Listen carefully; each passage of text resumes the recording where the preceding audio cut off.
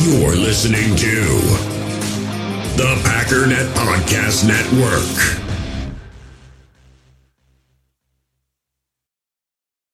We all have smartphones, and we all know they're pretty amazing, but they also can be amazingly distracting, especially when we're around other people. So US Cellular wants us to reset our relationship with our phones by putting down our phones for $5. That's right, a company that sells phones wants us to put down our phones. And to see what we find, learn more at uscellular.com/built for us.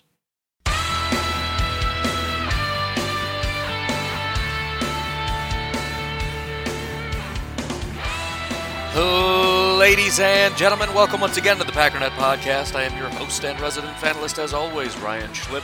Check us out online, packernet.com. Find me on Twitter, pack_daddy. So I'm pretty excited about today. I got a really good response from people that called in with some questions and whatnot. It was a little bit weird. My Google Voice started messing up yesterday. So at one point I got a call, and it said something about somebody was calling like from Texas, and I didn't answer because I don't know anybody from there.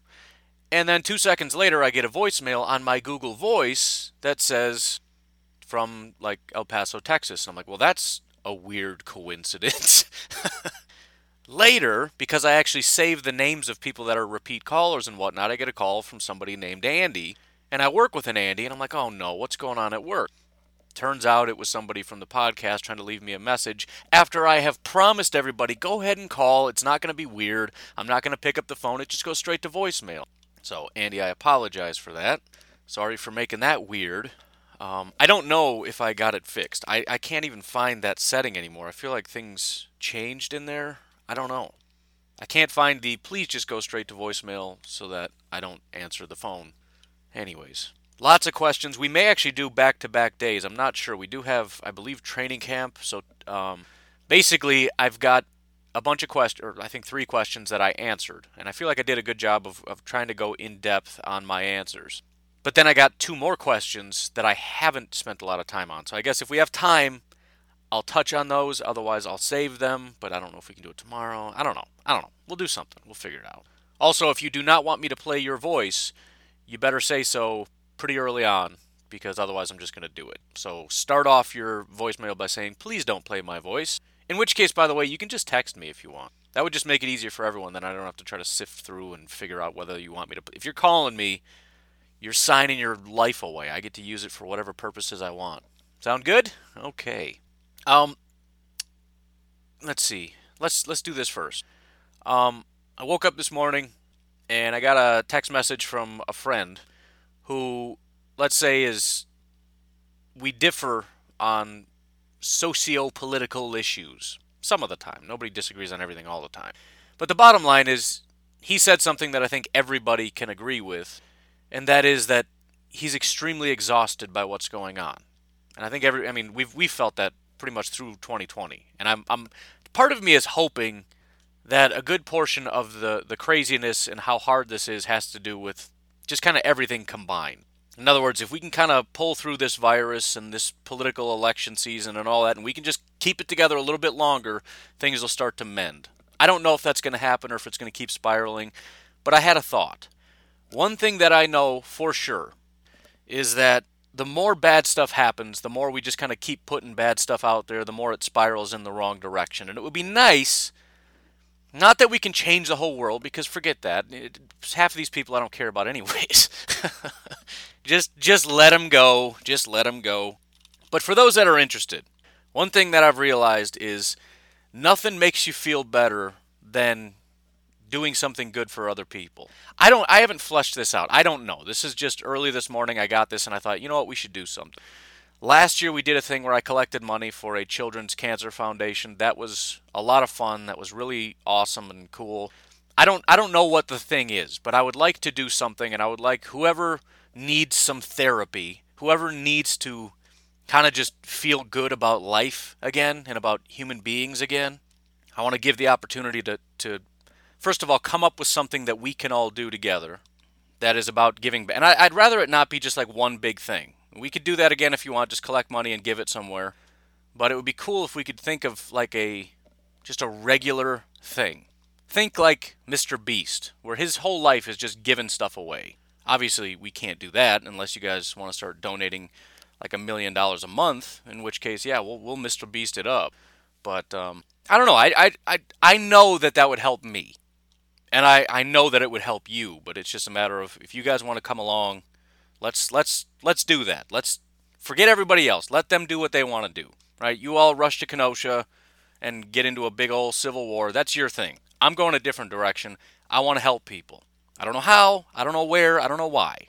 I don't know if it's just we can give away Packers gear to people that, whatever, or just, I don't know. I've pretty much said all I know so far, and I could probably just let it go at this point, but I really would like to do that. Somehow, some way. So, anyways, help me brainstorm that. Whether you want to just put it up in the group as an idea. We've got the Discord. That might be a good place to do that. We could start up a separate Discord channel or something where we discuss ideas and how we can kind of gather together. I mean, it's a big audience, man. We've got literally thousands of people that listen to this. I've got thousands of people that watch my YouTube. There's almost 1,000 people in the Facebook group. I think there's a little over 1,000 people in my NFL draft group. We could try to get them involved. There's a lot of people that if we really wanted to, we could do some cool stuff. So I'm just putting it out there. I feel like that would be good for all of us. It's a selfish endeavor. Make no mistake about it. It's going to help people, but the ultimate goal is I need it. So I don't want anyone thinking that I'm doing something that's not selfish. That would just ruin my image. Speaking of things that are self-serving, a big, giant, massive thank you to Ben Rierick, as well as, and I'm upset, you know what? I saved your name after you changed it, so joke's on you. Danish Cheesehead, but I am not going to let him ruin my opportunity to mess up your name. Give me 1 second here if I can find it. Oh, is it Michael? That would be boring. It's spelled different. We could say Mikkel. Maybe we'll go with, I don't know. There's no way to like really throw some inflection into this. I mean, other than a Danish accent, but I'm not going to try to do that. That's just, I don't even know what that is. Now I want Danish. Man, like a cheese one? So good. Anyways, thank you, Danish Cheesehead, as well as Ben. Really do appreciate that. Also, because I do a terrible job of keeping track of who I already thanked, I think I said thanks to Josh, but we'll do it again. Thanks to Josh, Jeremy, and Ryan for hitting me up on Venmo. Explicitly after I said, please don't give me any money on Venmo. Of course, everybody's like, here's because you said you would feel guilty. I wanted to give you a little bit. So, you guys have been extremely generous over the last couple days. Things are pretty tough for a lot of people out there. I really, as soon as this virus thing hit, I just kind of assumed, you know what, everything's going to dry. I mean, I got told right out of the gate, hey, advertisers are just kind of done, right? Because, sports are not going right now. Businesses are suffering. Just brace for impact. And I was like, all right, well, that kind of sucks. And I just kind of assumed Patreon was going to go away because people are struggling and whatnot. And it's been kind of the opposite. People have been giving more. So, I don't know. Thank you. Okay, so, questions. Let's take a break, and we're going to lay into this. I'm excited, because the reason I love questions is because it really forces me to look into stuff that I never really considered before. And when I started this podcast, that's because this is the kind of stuff I was doing, like really deep dive into like some real nuance type things. And even if the questions are generally broad, it kind of just takes me down these paths, and it's like, that's what I've been missing, is these kinds of questions. So, anyways, let's quickly take a break. We'll come back and we'll launch in. I got a day off, so this is going to be a long episode. I promise you that. Although I should try to cut it short so I can do YouTube. I don't know, whatever. I'm having fun. We're doing this. We'll be right back. In the hobby, it's not easy being a fan of ripping packs or repacks. We get all hyped up thinking we're going to get some high-value Jordan Love card, but with zero transparency on available cards and hit rates, it's all just a shot in the dark. Until now. Introducing Slab Packs from ArenaClub.com, the only repack that provides real value, a complete view on all possible cards, and clear hit rates for each one. Now when I buy Slab Packs on Arena Club, it finally feels like I know what I'm getting. And honestly, the best thing for me and my son is the fact that we're kind of novices into this. When I walk into a card shop with my son, and a card says it costs $40, kind of just taking his word for it that that's a good value. So I appreciate the transparency on grading, as well as just getting excited about seeing what you could potentially get. Right now, you can get 10% off your first purchase by going to arenaclub.com/packdaddy. Wow, that's crazy offer. 10% off a $400 slab pack. That's $40 right there. Anyways, that's arenaclub.com/packdaddy for 10% off your first purchase. We all have smartphones, and we all know they're pretty amazing, but they also can be amazingly distracting, especially when we're around other people. So US Cellular wants us to reset our relationship with our phones by putting down our phones for $5. That's right, a company that sells phones wants us to put down our phones. And to see what we find, learn more at uscellular.com/built for us. Hey, it's Kaylee Cuoco for Priceline. Ready to go to your happy place for a happy price? Well, why didn't you say so? Just download the Priceline app right now and save up to 60% on hotels. So whether it's Cousin Kevin's Kazoo Concert in Kansas City, go Kevin, or Becky's Bachelorette Bash in Bermuda, you never have to miss a trip ever again. So download the Priceline app today. Your savings are waiting. Go to your happy place for a happy price. Go to your happy price, Priceline. Man, it's too, there's no actual, I don't even take a break. I just kind of write down a timestamp and then I just keep moving on. But for some reason I always take a break and then my mind starts thinking about stuff. And in that time, while I was literally taking a break while you were listening to commercials, I was trying to think about that thing that we could do together. And I started thinking it'd be kind of cool to just like have a Packers fan foundation. And then it dawned on me that the acronym for that would be And then I started thinking, would that be the worst thing ever or the best thing ever? Because it's ridiculous, right? Because is basically like, I don't care. But of course, the idea is to be caring. So it's kind of funny. I kind of like that. Is that taking it too far as being ironic? Or is it funny enough that we should just go ahead and do that? Because I'm leaning toward let's just do that. I don't know what our foundation is going to do, but I don't know. I kind of feel like I've halfway made up my mind what we're doing. The PFF, and the logo can be a guy with a Packers shirt shrugging. I promise I really do care about this, but I also like things that are funny. Let's get to the questions. So the first question comes from, and he's going to say it anyway, so it's redundant, but we'll call it out. Jeremy from California. Hey, Ryan. This is Jeremy from California. My question is about personnel packages. I understand 3-4, 4-3, nickel, dime. I know what they represent, but my question is more on the offensive personnel packages. I know 12 personnel is more of a run-heavy personnel, and 11 personnel is a lighter package for like passing situations. And I'm not quite sure 22 personnel, but my question is, what do those numbers actually represent? Like 12 personnel, I think that represents, the number of running backs and tight ends. I'm not quite sure which is which, what the one is, what the two is. A little clarification on that would be cool. Love the show. Keep up the good work. So I did address this a couple days ago, what it means, but yeah, you pretty much got it right. So you'll hear about 12, 21, 11. I mean, I think I counted out 10 different personnel packages that NFL teams use when I was kind of going through some of the research. But yeah, the first number is the number of running backs. The second number is the number of tight ends.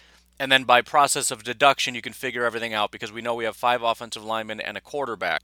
So if we have 11 personnel, that's 1 running back, 1 tight end. So we're at 2, plus 5 offensive linemen brings us to 7, plus a quarterback brings us to 8. We have 11 people on a football field, so we're missing 3 people. So through deduction, we know we have 3 wide receivers. So it gives you the whole package just by announcing how many running backs, how many tight ends. It's just kind of shorthand, similar to defenses, with 3-4.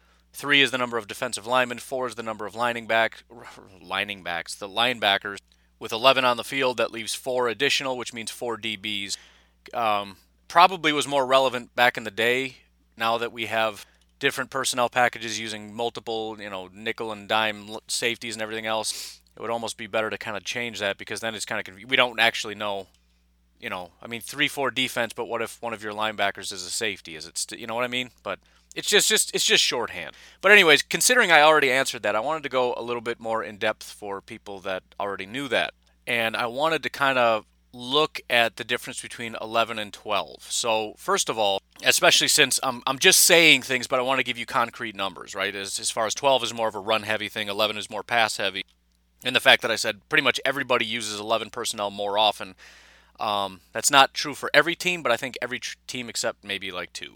So on average, NFL teams run 11 personnel 60% of the time, which is, again, 1 running back, 1 tight end, 3 wide receivers, right? We're very familiar with that as Green Bay Packers fans. In 2018 under Mike McCarthy, the Packers ran that like 75% of the time. So whatever formation you're most familiar with, it was probably 11 personnel. 12 personnel is the second most utilized, so it's 1 running back, 2 tight ends, and 2 wide receivers. NFL teams run that on average 20% of the time. This is from 2019, at least. These are the numbers. I'm sure this has shifted over time, not going quite that deep into it. The next most is actually 2 running backs, 1 tight end, and 2 wide receivers, which is a little bit surprising, but it's only run 8% of the time. That's the package that Packer fans seem to love and really want the Packers to run more often because we really like our running backs these days, especially with A.J. Dillon. We love Jamal Williams, so we're hoping that we get to see more 21 personnel or even 22 personnel, which is the next most utilized, which would be 2 running backs, 2 tight ends, and 1 wide receiver. The 1 wide receiver is a little bit scary, but when your 1 wide receiver is Davante Adams, but that's run on average 4%. And then you've got, I mean, in terms of teams' utilization of it, all the different packages that teams have used in order, 13 personnel, which is 1 wide receiver. We're talking 3 tight ends. 10 personnel, which is 1 running back, no tight ends, 4 wide receivers. 20 personnel, 2 personnel, I guess, which would be 0-2, which is no running backs, 2 tight ends, 3 wide receivers. 1 personnel, 23, 0-0, which is 5 wide receivers, which is actually only utilized not even 1% of the time. It was 78 times total across 32 teams across the entire, which, I mean, I feel like the Packers back in the day used to utilize 0 personnel 78 times in a season just for the Packers back in the day. But anyways, then 32 personnel, 31 personnel, 3 personnel, 30 personnel, 4 personnel, and then finally 1 time it was used. 1 time all year last year, and that's 14 personnel, 1 running back, 4 tight ends, 0 wide receivers. I don't know who ran. Oh, I do know who. It was I want to see this play. Tennessee Titans. If anybody can find that clip, I don't know where you would find it or how you would do your research. I'll have to talk to Titan up on that one, see if he knows. Actually, 4 personnel, which is 0 running backs, 4 tight ends, and 1 wide receiver was run once also. That was by the Cincinnati Bengals. That was run once. So, I don't know, kind of interesting. In terms of utilization, the Green Bay Packers are exactly on point as far as being average. Exactly 60%, well, not exactly, but 60% of the time they ran 11 personnel, which is the NFL average, and 20% of the time they ran 12 personnel, which is the NFL average. They actually ran 21 personnel more than average, which again is the personnel that NFL fans seem to love. We want 2 running backs more often. The Packers ran it last year more often than most teams. 8% is the average, or we ran it 12% of the time. Now, as far as me making the claim that 11 is more of a passing thing and 12 is more of a running thing. Now, there's 2 different ways that you can mean this. On one hand, there are teams that out of 12 personnel will run more than 50% of the time. On the other hand, there are teams that still pass more than 50% of the time out of 12 personnel, but they run more often out of 12 than they do out of 11, meaning it's still you're more likely to run out of 12 than 11. Right, so there's 2 different ways of looking at that. So out of all 32 teams, there are only 10 that throw more out of 12 personnel than they pass. In other words, 51% of the time or more, they're throwing out of 12 personnel. But there's only 2 teams that throw more out of 12 than they do out of 11. That's the Baltimore Ravens and the Minnesota Vikings. And it makes sense for the Baltimore Ravens because their best receivers, at least in 2019, are their tight ends. Minnesota, I have no idea why they do that. I don't know. It's very, very weird. I guess with 12 personnel, you have 2 wide receivers, and they only really had 2 good wide receivers anyway. So when they had 3 wide receivers, it was just a decoy to get a lighter package so they could run, I guess. I don't know. But it's clearly very unusual. And so what we have is even teams that throw more often than run out of 12, generally they're teams that, like the Kansas City Chiefs, they throw a ton, period.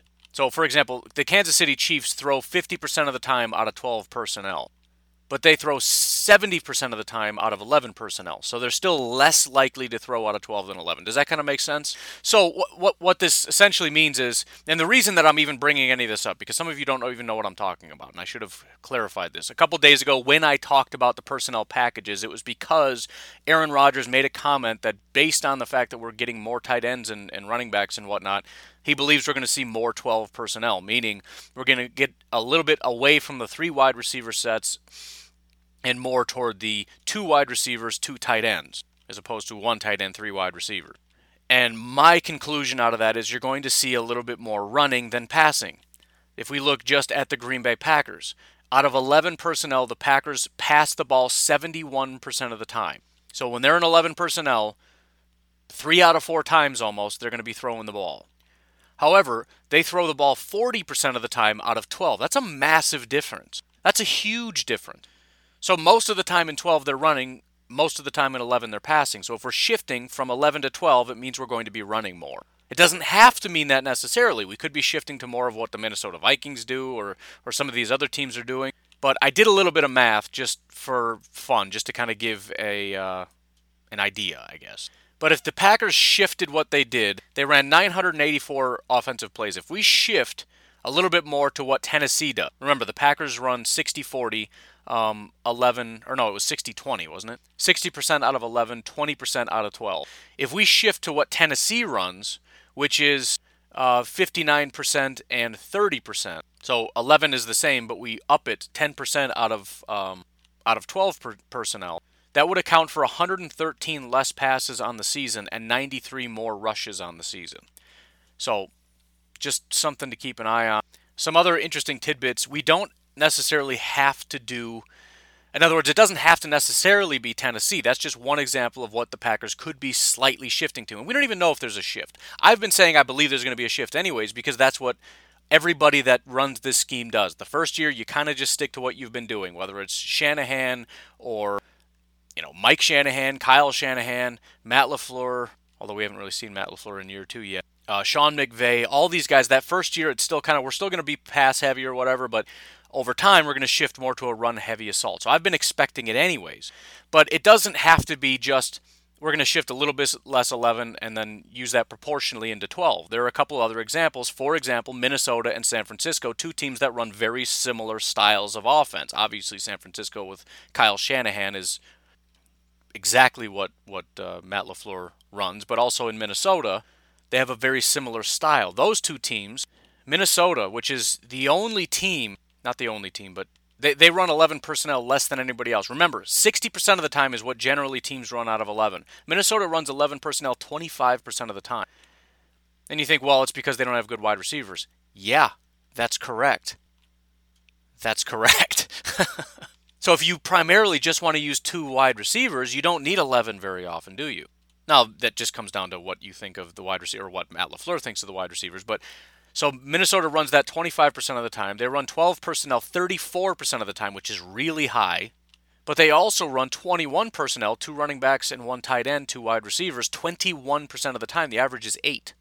If you look at San Francisco, another really crazy one, they run 11 personnel 40% of the time, which isn't as drastic as Minnesota.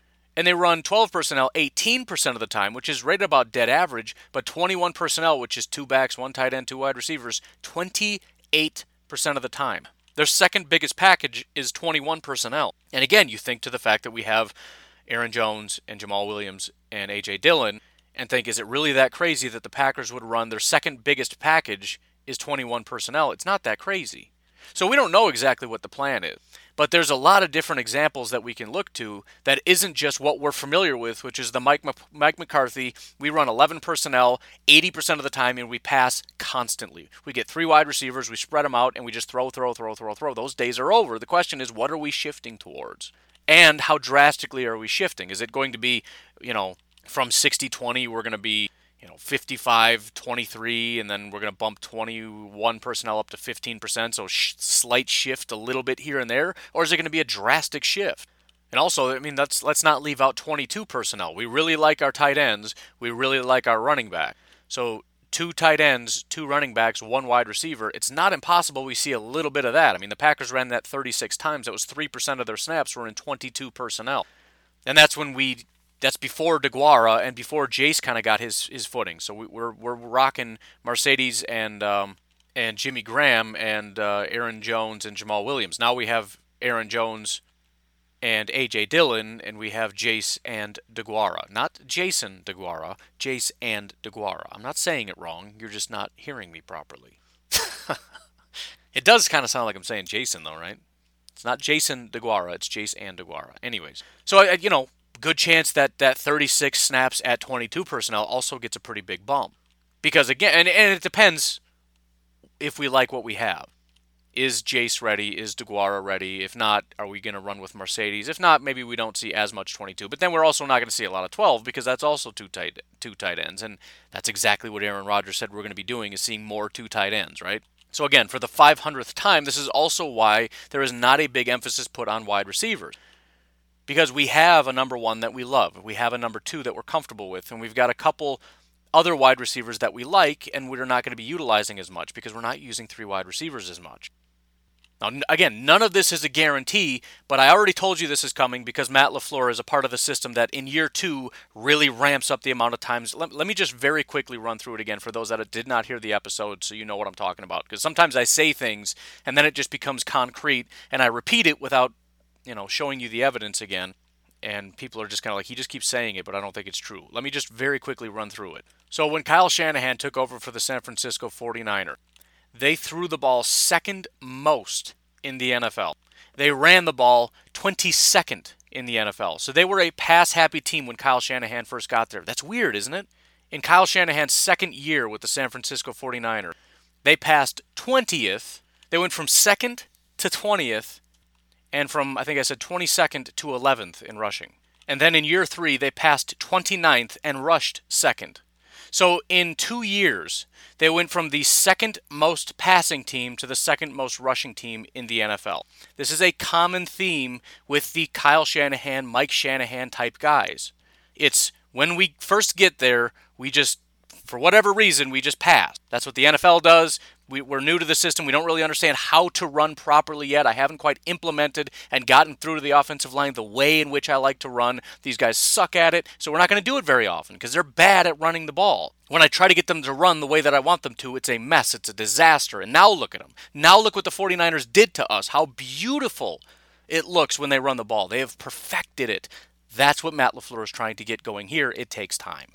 And we can take this as far back as the 1995 Denver Broncos, which is actually probably, and I said this in the episode, this is a great example of what we're seeing with Aaron Rodgers because when Mike Shanahan, who's Kyle Shanahan's dad, former NFL coach, when he took over for the Denver Broncos in 1995, he took over for a Hall of Fame quarterback who was getting older and was starting to see a decline in his play. Mike Shanahan took over in 1995. That first year they went 8-8. They passed 7th most. With their Hall of Fame quarterback, so it makes sense, they ran 16th most in the NFL. So pretty average in terms of running the ball. They threw the ball a lot. In year 2, 1996, they went 13-3. They passed 16th most, so pretty average in terms of passing, 2nd most rushing team in the NFL in year 2. In year 3, although the rushing went to 6th, the passing dropped to 20th, so they're passing even less. They went 12-4. This is clearly a team that runs the ball a lot. Now, in terms of actual passing, it's pretty even. They passed 513 times, they rushed 520 times. But the point is, this is an NFL that passes more than they run. And in Denver, it's about 50-50 in terms of whether or not they're going to run or they're going to pass. And this is, again, with a Hall of Fame quarterback. And if you want to know why I keep saying this might actually help Aaron Rodgers, not just in terms of being better, but in terms of his statistics, in 1997, the year that we're talking about, when they went 12-4, when they're running the ball actually more in terms of actual plays than they're passing the ball, John Elway went to the Pro Bowl. In fact, 1995, that first year they took over when everything was bad, they went 8-8 and everything was a problem. So it's amazing how reminiscent this is, and this is why I want you to get excited. Not that it's a guarantee, but it's something to take into consideration. So the reason that Mike Shanahan took over for Wade Phillips for the Denver Broncos is the fact that this is a fantastic team with a Hall of Fame quarterback who started in 1983. So we're talking 1, 2, 3, 4, 5, 6, 7, 8, 9, 10, 11. So he had 12 years in. In his 13th year, Mike Shanahan took over for Wade Phillips. This is a fantastic quarterback who had gone to the Pro Bowl 1, 2, 3, 4, 5, 6 different times. However, in the last several seasons, they went 8-4, 9-7, 7-7, and that's when Wade Phillips lost his job and Mike Shanahan took over. In the next 3 years, after that 1 year where he's implementing his system, the next year when it finally takes hold, John Elway went to the Pro Bowl 3 years in a row. We're talking about year 2 of this system. Just keep that in mind when we're talking about Aaron Rodgers and the parallel. 3 years in a row, the last 3 years of his career, he went to the Pro Bowl. Their record was 13-2, 12-4, and 10-2. 10-2. Oh, he must not have played the rest of the year. Anyways, he as a quarterback went 10-2. Anybody else know anything interesting about this time period? In year 2 of the system, they went to the playoffs. They lost that first game. In year 3 of the system, they won the Super Bowl. That was the year that they beat the Green Bay Packers in the Super Bowl. So not only is John Elway getting better and reclaiming some of that magic that seemed to have been lost for the Denver Broncos and for John Elway, he's getting old, the team is getting decrepit, it's falling apart. But this change in the system, which kind of takes the ball out of John Elway's hands and makes it a little bit more run-heavy, but also makes him much more efficient and actually improves his statistics in a lot of categories, helps the team overall, helps John Elway overall. They go from an 8-8 team, a team that hasn't won 10 games in 4 years, to a team that's winning 13 games a season, who goes to the playoffs every year, and in year 3 wins a Super Bowl, something that most people probably assumed it's too late for that. That's what we're trying to recapture. So anyways, that's sort of the background of why we're even talking about this and why I believe we're going to be shifting to a much more run-heavy offense, because that's just what happens. That's what people in this scheme, the Shanahan-type scheme, do and have been doing since, I believe, even the 80s. It goes back even further than this. But we'll say back in the mid-90s with Mike Shanahan. So how's that for answering that question? But that's also why I'm excited. And people think that I'm, too heavy on we're going to push Aaron Rodgers out and push Jordan Love in. I think that's the long-term plan. Obviously, that's why we drafted him. But I'm also very optimistic that, again, as I've said 1,000 times, if Aaron Rodgers can lean into this, and we know he likes the system. We heard those comments back when the Packers, under Mike McCarthy, played the 49ers. And he talked about how he was on the sideline just enamored with the stuff that they were doing on offense, and now we have that here. So I know he appreciates the system. I know he's not a dummy, and he knows that this can help. It's just a, I don't know. How's it going to go? We'll have to see. There's a lot of wait-and-see type things, but there's a lot of reasons to be optimistic as well. The next question comes from I'm not sure. Came from an unknown number, and I don't know if his name is Tom or if he thinks my name is Tom. My name, for the record, is Ryan. Just throwing that out there. But we'll just say his name is Tom, and we'll get to our next question. Thank you, Jeremy, by the way, for calling. Appreciate that. Hey, Tom. Thanks for the show. Love what you do. What grinds my gears, why did we bring back Sean Menenga to do the special teams? I mean, did LaFleur not watch the same games that we watched all year? Because our special teams was about to set the record as the worst special teams in history. I just don't understand why Menenga earned a chance to come back this year. Anyways, thanks for what you do. Looking forward to hearing your answer. So it's a good question, and I don't obviously have the exact answer, but I have two thoughts on why that would happen. The first is it's pretty clear, obviously, as you somewhat half pointed out, that to start with, we were on track to be the worst special teams in history, but then that went away, which kind of points to what we already know, and that is that it did get better toward the end of the year. Not that it was necessarily good, but it went from being a really big problem to something we just don't really even think about anymore. Now, it's frustrating, and I know we want, when you hire somebody, it should be like a Mike Smith thing. You come in, you make everybody elite, and then you keep your job. Otherwise, you lose your job, and we find somebody that can do it better. But the other thing I would point to is the fact that sometimes things take time. We give everybody else time. We gave Mike Pettin a second year because hopefully in the second year things get better, and it did. We assume year 2 under Matt LaFleur will get better, and I think it will. I think Sean Menenga should be given that same opportunity. I forgot, I think it was like the Draft Dudes or something. I was listening to their podcast, and they just went through how critical it is to allow a young quarterback to have the same system. They went basically through the list of young quarterbacks who have had different systems, like Sam Darnold and whoever, Baker Mayfield.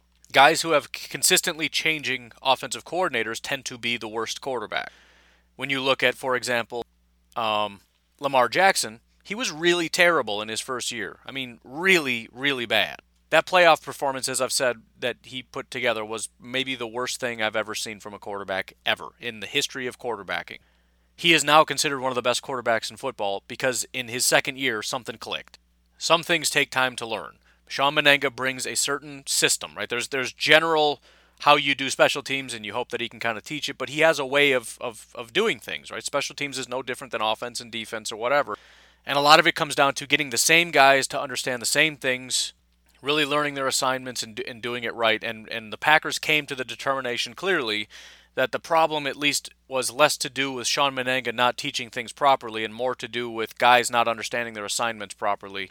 And they're giving him at least another year, another opportunity to learn it and do it properly, right? Because if something's wrong, it could be the coach, it could be the players, it could just be that guys just need to learn stuff. So I would give it another year, and I think if things are bad again, now we can start talking about, okay, this guy needs to go. There's also the third issue of who's better, right? It's not as though there's elite special teamers that are just sitting out there.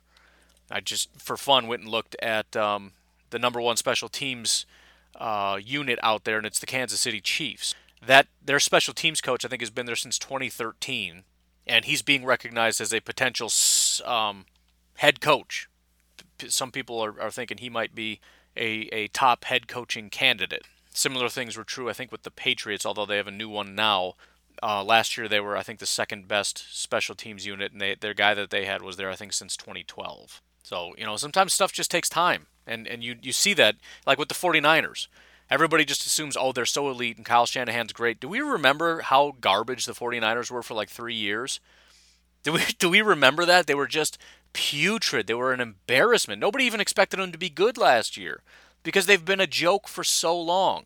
And now they're an elite team because everything just kind of clicked. We've got the right guys. Granted, they've been drafting really high for a long time, but they were doing that for several years prior to getting Bosa.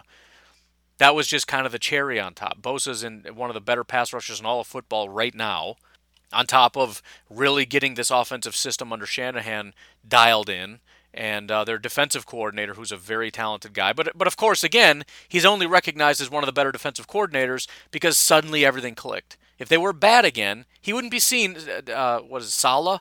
Wouldn't be seen as one of the better defensive coordinators. He's only seen that way because it's so good right now. And part of that has to do with talent. Part of it has to do with he's just been given opportunities to be there for a long period of time and just kind of get this all dialed in.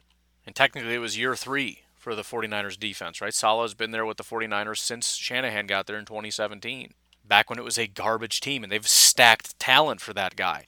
I mean, early first-round picks constantly going to the defense.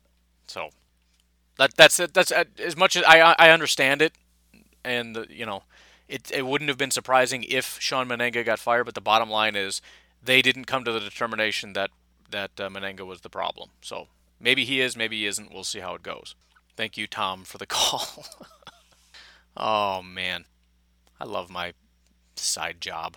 All right, next question. Possibly last question. We'll see. I've got a few more, but again, I haven't even really dug into them yet. We'll see how it goes. This is from Jeremy again, but this time from Green Bay, Wisconsin. Jeremy, different Jeremy. Hi, Ryan. Jeremy from Wisconsin, from Green Bay, Wisconsin. Just want to know your thoughts on what the most intense battles so far in camp have been so far, and what players do you feel that are most on the bubble? All right, thanks. Bye. So, I don't know, for those of you that watch The Office, you remember that scene where Erin, who is the secretary, starts freaking out when Pam tells her there's something coming in, just take care of it or whatever, and she's just loses it. What do you mean? What do you mean in order? What is that? I don't understand what you're talking about. That's kind of me with some of these questions because I overanalyze everything. Because there's a million different ways, simple questions. There's a million different ways that you can take these questions. For example, most intense camp battle. I mean, what's the best way to answer that question? What does that mean exactly? So my thought was, I can pull up my right notes here.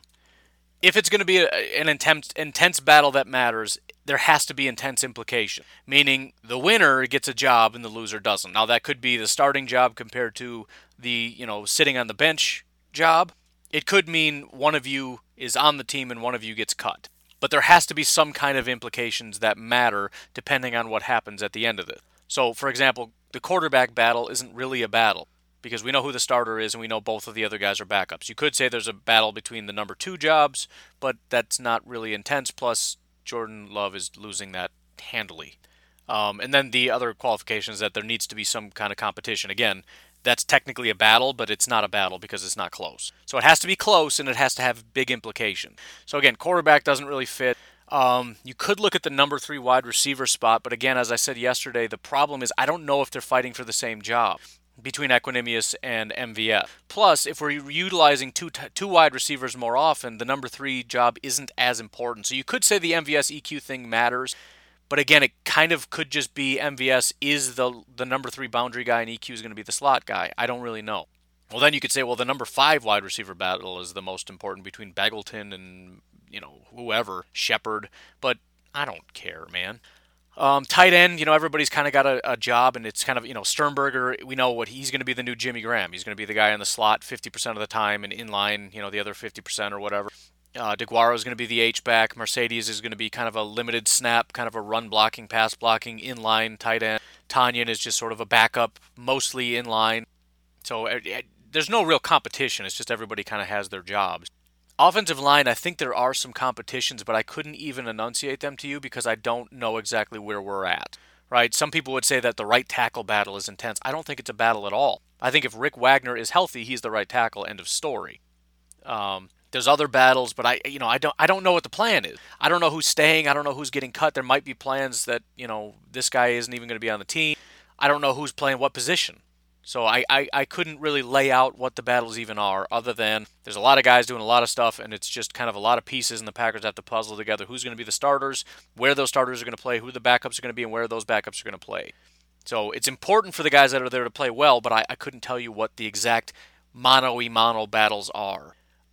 Defensive tackle, similarly, is just a matter of there's a pile of guys and somebody needs to step up. We just need Kiki to really step. I mean, all these guys are largely probably, Dean Lowry's going to be on the team. Kingsley Kiki's going to be on the team. Lancaster's probably going to be on the team, but we just need guys to step up, right? Kiki and Lowry are not in competition with one another. We just need them to play better.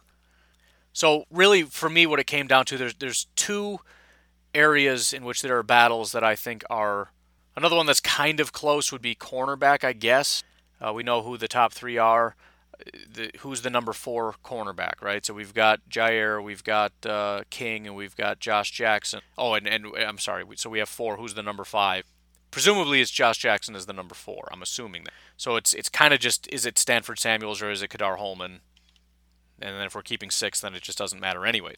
So again, that one is not all that interesting. The 2 battles that I think are kind of worthy and exciting to watch is the number 4 edge, which sounds kind of dumb, but really we've got Za'Darius, we've got Preston, we've got Rashawn, and then we've got a bunch of guys that are. I mean, it's not insignificant who the number 4 is because they may get playing time, and there's a bunch of guys that we don't even know who they are, right? These are not guys that have played for us before. They're no names, but not only are they no names, which is scary, but they're all doing really well, and there's some intriguing names that I think are kind of exciting that can bring a certain dynamic. The other battle would be inside linebacker next to Christian Kirksey, right? When we started all this, the assumption was it's Christian Kirksey most of the time, and then it's going to be Oren Burks, right? Kirksey and Burksey was kind of my thing, but ever since they kind of called it out and said this is an open competition, we're seeing a lot of guys, all 3, Ty Summers, Kamal Martin, and Oren Burks kind of stepping up and making plays. But off the edge, the names that we're watching are Jonathan Garvin, who was the Packers' 7th-round pick. We've got Trayvon Hester, we've got Tim Williams, we got Tipa Galea, and we got Randy Ramsey. These guys are all fighting for that number 4 spot. Jonathan Garvin was a draft pick. A lot of people really liked Garvin, thought he could potentially be maybe like a 4th-round pick or something. Some even had him on their boards in the top 100, which would make them a third-round pick. I think the Draft Network or some of the guys there might have had him as like a top 100 player. So a lot of guys liked him. He's had some good notes over the past few weeks. And but the other interesting little tidbit here is the guy that's probably stood out the most is Tipa Galeai. The weird thing about Tipa Galeai is that he's 6'5", 229 pounds. He's small for an inside linebacker.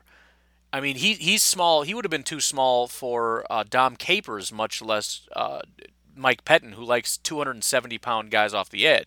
But he's been consistently beating everybody, and you kind of wonder, well, could they possibly... I mean, he's on the team for a reason. If he's too small, they wouldn't have picked him up. Could he possibly be sort of that Kyler Fackrell player who you put him in on a third down, third and long-ish, on 3rd and 10, you put in, not that you would have to, but you could use Tipa Galeai to just tee off on guys or drop into coverage if he can show that dynamic, which I think, as much as we're hearing about him beating guys in one-on-ones, not only do we need to see him beat better competition, but I think it's going to be important for him to prove that he can drop into coverage, because at his size, that's going to be where he really kind of stands out. But I think that number 4 spot is going to be interesting to watch. I don't know how many they're going to keep, but it's going to be at least 4. So some of these guys are going to step up. I do expect Jonathan Garvin to... Well, I shouldn't say that, because they could put him on the practice squad. They're not going to cut Jonathan Garvin, because he's a draft pick, and almost never do guys just get cut outright when you're drafted. And then linebacker, the only reason this isn't the clear number 1 spot is because I do think it's mostly just going to be Christian Kirksey out there. So the number 2 isn't going to be quite as important. However, it's not even impossible that... Because Kamal Martin is the guy that's really been standing out. I don't know that it's impossible that he starts seeing some starting spots just by himself. Whether that's situationally, and maybe, on some situations it's just Kamal Martin out there as a linebacker. In other situations it's just Kirksey, and sometimes it's both of them. I don't know. I mean, it's just training camp, so this might be nothing, and he might still be just a terrible football player. But the last few days, he stood out more so than Christian Kirksey. So those are the battles that I think are most interesting and that will have some impact on the season. Obviously, linebacker will have the biggest impact on the actual season because who's actually starting and then who's going to be the number 2 and how well do those guys play. But also, again, we're going to have some edge rushers that we did not have in prior years, right? We're going to have to learn some new names, and they bring some new dynamics, and it's just kind of an exciting thing. As far as the second part of your question, again, kind of the whole, what does it mean most on the bubble? The way I can assume that this question would be, that you would want the question asked, is who's the closest to being on the team that I think is going to get cut? Because obviously I could just say Demaria Crockett and we can call it a day because, obviously, not to be mean, but I mean, he's not starting, right? He's a running back that I haven't heard his name once, probably because they're not even giving him opportunities. So some presumptive starters or guys that possibly could have been on the team last year that I think might not be, just to list a couple names. I've mentioned a few times, I think Kumerow, there's a good chance he doesn't make the team. I know a lot of people disagree and expect big things from Kumerow. I just really don't. I think that's more or less run its course. And I think you've got EQ ahead. I think you've got MVS ahead. I think you've got, plus, again, he when he joined the team, he was already getting up in age. And, outside of a few splash plays like twice a year, I don't mean, it wouldn't surprise me if he made the team, but I would say that he's a guy that I wouldn't be surprised if he didn't make the final cut. Another guy is Begelton. A lot of people just assume he's going to be top tier because they go watch him at the CFL and see that he dominated everybody in the CFL, and that gets him excited. But, I mean, that would be like watching, Division III Kumerow dominate everybody and getting excited. It's different competition level. Maybe not the best example because Kumerow's doing something, but I went through that whole thing already, right? I don't even think Begelton was the best wide receiver in all of Canadian football, and those other guys can't even get a shot. So I don't care about how well he did over there. It's a completely different situation. I mean, it literally means less than guys who dominate in college football, because guys that dominate in college football end up going to the pros and doing pretty well.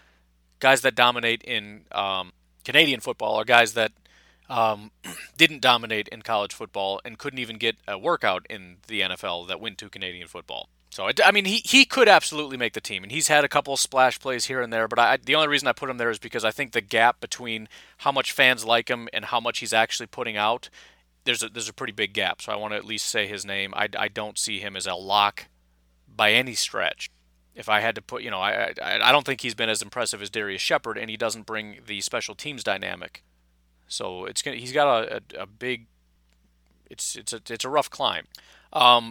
Possibly Montravius. I think the assumption was this is his last year to prove what he can do, but I do think he's getting buried. I don't think he's shown much, and now he's hurt. And the fact that he's hurt, the Packers, when you start trying to cut down to 53, you got some tough decisions. You always, those last few especially, there's some you can shave off pretty easily. You don't really have to think about it. They would never say that, but let's face the facts. That's what it is. But when you get down to those last couple, it's really difficult because you want to keep those guys. So when you look at it, you could say, you know what, Montrevious has never done anything. He's not even going to play the first few weeks because I don't know if that's the case, but if that is the case that he can't even play, that might be a pretty easy cut to where it's like, you know what, let's just cut bait now. This was his last opportunity to prove to us that he deserves to get a big boy contract, not a big contract, but to actually get paid, not on your rookie deal, and be a contributor to this team, which he has not done to this point. So that's a possibility. I think Ty Summers, there's a good chance he doesn't make the team. A lot of people are super excited. If you listen to other podcasts and everything else, they're talking about how great he is and what a great dynamic he brings. Ty Summers is a guy that the fans have really liked for a long time because he's really fast, that has never done anything. I mean, I think he's been actually quite bad in practice. There have been some encouraging signs of him like laying into A.J. Dillon, which is impressive because that's what he needs to be able to do to prove that you can shed block. We know you can run fast. Can you shed a block and tackle a guy that's really big and really strong? So again, I'm not assuming it, but Kirksey's a lock. Kamal Martin is a lock. And I think they want to see Oren Burks, and I don't think there's a guarantee they keep 4 inside linebackers. Now maybe they just get rid of Oren Burks, which would really shake things up. I think Oren Burks is in the exact same category as Montrevious Adams. He's got one more year to prove he's not a terrible football player, which is what he's been up to this point. And as much as everybody wants to play my favorite line in the world, when he's healthy, he's great. No. He's been healthy, and he's been terrible. And he's also been hurt. He's never once proven that he's a good football player. The only time we've ever heard about it is that he runs stride for stride with guys, which demonstrates some kind of athleticism, but the guy still catches it because it was terrible coverage, and then he makes a quick tackle because he's at least close enough to make the tackle. I mean, I don't like being super harsh about it, but he just has never been good at anything. So I think they're going to give him another shot, but maybe they just don't. I don't know, but they're not going to give that job to Ty Summers because he's a lesser version of Oren Burke. He's been as impressive with less upside. So, no, get rid of Ty, give Oren another shot, and at the very least you got 2 guys you like. You got Oren, who maybe could just be situational, maybe, whatever, I don't know. Probably just don't end up playing him, and it's just kind of in case of emergency, break glass kind of a player. If there's a bunch of injuries, we'll just throw him out there. Otherwise, maybe we'll just grab somebody off of waivers, which we've done in the past, right? B.J. Goodson and whatnot. And then, if it doesn't work out, we move on from Oren and we just go back to the draft and get another 6th-round guy that we can plug in and be not great, but can kind of do some stuff. So, yeah, I don't think too much of Ty Summers' chances of making the team. The last guy I would mention is Will Redmond, safety that's been with us for some time. Undrafted free agent that's kind of, he's one of those guys. He's good enough, right? In case of emergency, we throw him out there, and he does a decent enough job. You don't love that he's there, but, it's good enough. But I think with Raven Green coming back, that kind of pushes him down the depth chart. Then you've also got Vernon Scott, who we drafted, that's done some pretty nice things. It was a 7th-round pick, but again, you got Adrian Amos, you got Darnell Savage, you've got Raven Green is back, and you got Vernon Scott. I think all 4 of those guys make the team, and I think that could push Will Redmond out. So that would be somebody else to keep an eye on. So we are going to stop here, but there was one other voicemail I wanted to play, and here is that voicemail. Yo, what up, Pack Nation? This is Josh from New Jersey, living in Texas currently. Josh, thank you very much for that question. Listen, man, I can't play that. I can't. I'll give you the airtime, and I will offer I'll extend the offer anytime you want to call and rant and scream about something that's on your mind. You go ahead and do it. I don't mind, but if it gets political or laced with profanities or both, I can't play it, man. So, but Josh, thanks for calling in. But anyways, I've got a couple others. We've got 2 from Andy, and I feel bad because Andy calls all the time, and almost never do I get to his questions. And he finally called, and he made it concise so that it would be on here. But I'm looking at 51 minutes in. You guys are even further ahead because of commercials and whatnot. We're pushing an hour. But I've got 2 here from Andy, and I've got 1, it looks like Bruce. So I will be getting to those. Hopefully tomorrow. We'll see what happens with training camp. Otherwise, please just keep calling in, man. We're going to get to them. I really enjoy doing this. It really helps me to kind of dig into some stuff. And again, I just appreciate everybody that did that, and keep brainstorming about that idea. Figure something out. Otherwise, you folks have yourselves a fantastic Thursday. I will talk to you tomorrow. Have a good one. Bye-bye.